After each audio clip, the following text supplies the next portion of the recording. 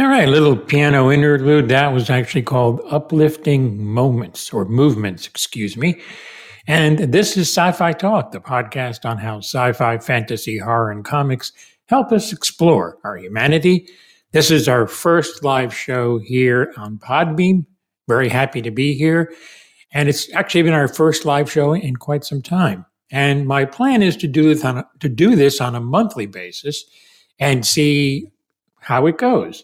If you're on the Podbean app, you can actually have the ability to call in, and we do allow that. If you're not, if you go on the app or on Podbean's site and search for me, if you saw the link on Twitter, you just enter your email, and then I will bring you on with me as well. So it's real easy to do to allow the call-ins and to see who's there. So that's pretty cool. All right. So let's begin. This is when I essentially look around the internet for news, and I reported to you on sci-fi, fantasy, horror, and comics. And maybe you don't know, but I think most of you do know that there's a writer's strike going on right now in Hollywood. And the problem is, right now we probably won't notice too much, but down the road, we're going to see some shows are not being done. One thing I know for sure, James Gunn has stopped writing his Superman legacy script. He actually has stopped because of the strike, and he won't get started until they've actually, come up with a solution. So we shall see. But yeah, it's gonna hurt. The last strike, I believe, took 100 days before they resolved that. So pretty major stuff. Sci-Fi Talk continues, so stay tuned. 2 major trailers came out this week. The third trailer for The Flash came out, and frankly, I just wanted more. I mean, it's just a great friggin' trailer and had me super excited. And recently, director Andy Muschietti talked to Collider about cameos that could not happen because of scheduling or even because it didn't fit into the plot. There was at one time Linda Carter's Wonder Woman was even considered, and then Grant Gustin's The Flash from TV. But his appearance did not work out because it didn't fit into the plot. If you've seen the trailer for Dune 2, it also came out, and we got our first glimpse of Princess Irulan, played by Frances Pugh. There's also key moments from the book, and they were also done in the 1984 Dune version as well, but done very differently in this version. Look much more epic, a lot of desert stuff, and also I did see some shots of Bene Gesserit mother, Lady Jessica, played by Rebecca Ferguson. So interesting stuff. There's some good dialogue that I saw in there between Stilgar and Paul that I really liked. So it's an interesting trailer. Did you catch Austin Butler's Fade Routha, his new look, going totally bald? So I hope to talk to the makeup artist again, Donald Moad, who actually worked on the first film too. So I'm looking forward to it. I hope you can join me. This is live. It's like 2:04 in the afternoon here on a Thursday. And come join me if you'd like. We can talk a little more about it. So recently, Collider spoke to Zendaya, who is Cheney, and she feels that now Cheney is really a part of herself. She enjoyed doing the love story between Cheney and Timothée Chalamet's Paul. So interesting. Now, it seems like there's a new trend that's going around. It's called review bombing. So it's really instigated by fans. I don't agree with doing something like this. But apparently this happened for James Gunn's Guardians of the Galaxy Volume 3. On the surface, it looks like it was fans of the Snyderverse who were behind this, trying to ruin the response to the movie before it even came out. This film does mark the last James Gunn Marvel movie now that he's running DC Studios with Peter Safran. I read one review that was glowing. They cited some parts that were, you know, not great, but good. So I mean, it's his last go around. I liked what he did with the Guardians, and I hope to see that he does more of that. Some great news for DC is that James Lee, or Jim Lee, has been promoted to president of DC Comics. He was the publisher and the chief creative officer. He'll continue in the role as publisher going forward. The Mary Sue reminds us it's been 4 years since Alita Battle Angel came out. But there's no confirmation on a sequel yet. See, there's a roadblock. It was the last film released by 20th Century Fox before Disney acquired them. But James Cameron and Robert Rodriguez are confident, but it is right now in Disney's hands.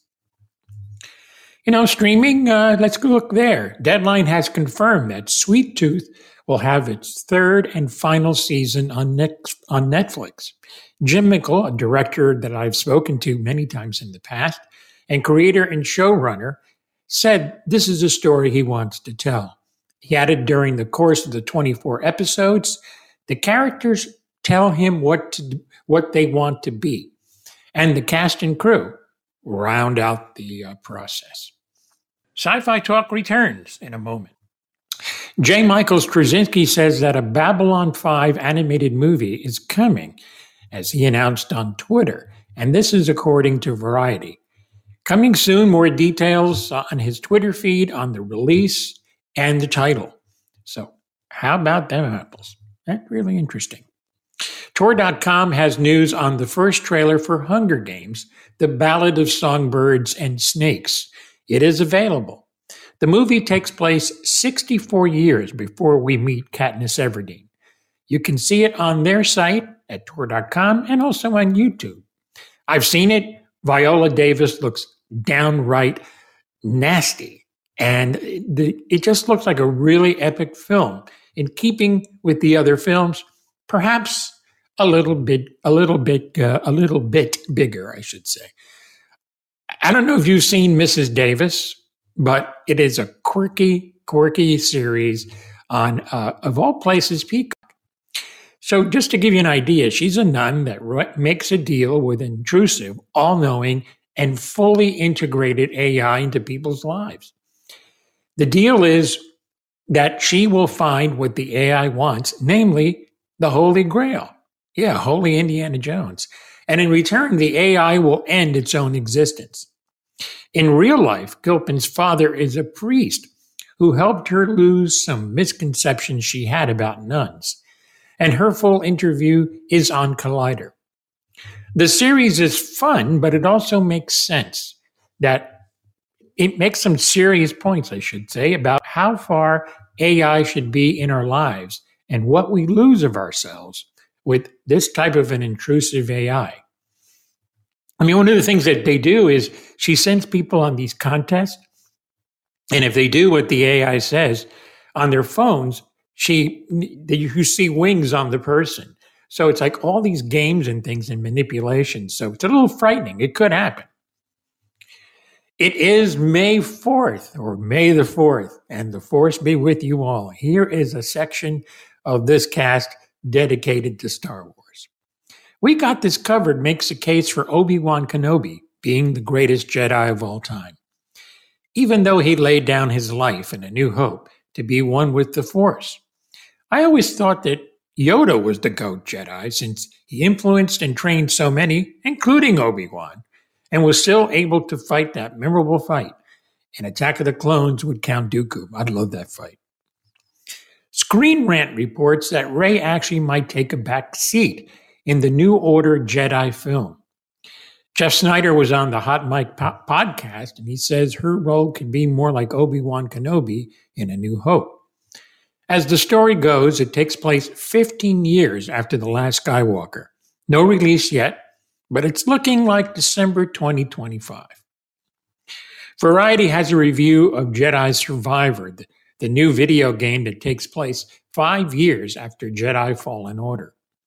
The game has Cal Kestis making guerrilla strikes against Empire targets, but really it deals more with his own inner struggles. Have you seen the new video with Mark Hamill and Cameron Monaghan during the motion capture he did for the game? It's funny and has some great moments between the two. Look for Jedi Survivor coaching lessons on YouTube, and it will also show up on the Sci-Fi Talk Facebook page. You can follow along and join. You can see it there. I don't know why I wrote that. You can see it there and join my Facebook group too. And that is private. So some good stuff coming there. I'm kind of revamping it a little bit. And here is some closing news. Robbie reports on a Marvel rumor that Margot Robbie is being offered a ton of money for the role of Sue Storm in the Fantastic Four. There's also more to the rumor, as Adam Driver was offered Reed Richards and Paul Mescal was offered Johnny Storm, a.k.a. the Human Torch. Just rumors. We don't know that to be a fact at all, but we will see. Giant Freaking Robot has a story on Black Superman that may be in the works for DC Studios as part of its non-canon Elseworlds. My tongue got in the way. James Gunn said he also has not read the script for the J.J. Abrams Ta-Nehisi Coates Superman movie.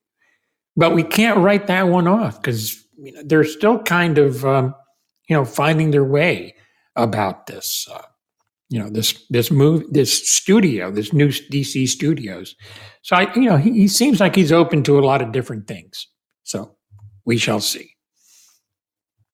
Elise Martin writes about The Maw Mouth of Omelas by Naomi Novik on Tor.com. It's in response to Ursula Le Guin's utopian magical realm. Her whole review of this and how it ties into Ursula Le Guin is worth a read at Tor.com. And coming up on Sci-Fi Talk is my interview, and that is tomorrow as I record this because it's Thursday. On Friday, Jonathan Glassner and Dean Devlin talking about their series, The Ark. Can't do any spoilers, but we did kind of go over how it was created and things like that. I talked to him a few weeks ago, and maybe some of you might have listened to it on Byte. And speaking of Byte, this weekend features video game composer Matthew Carl Earl.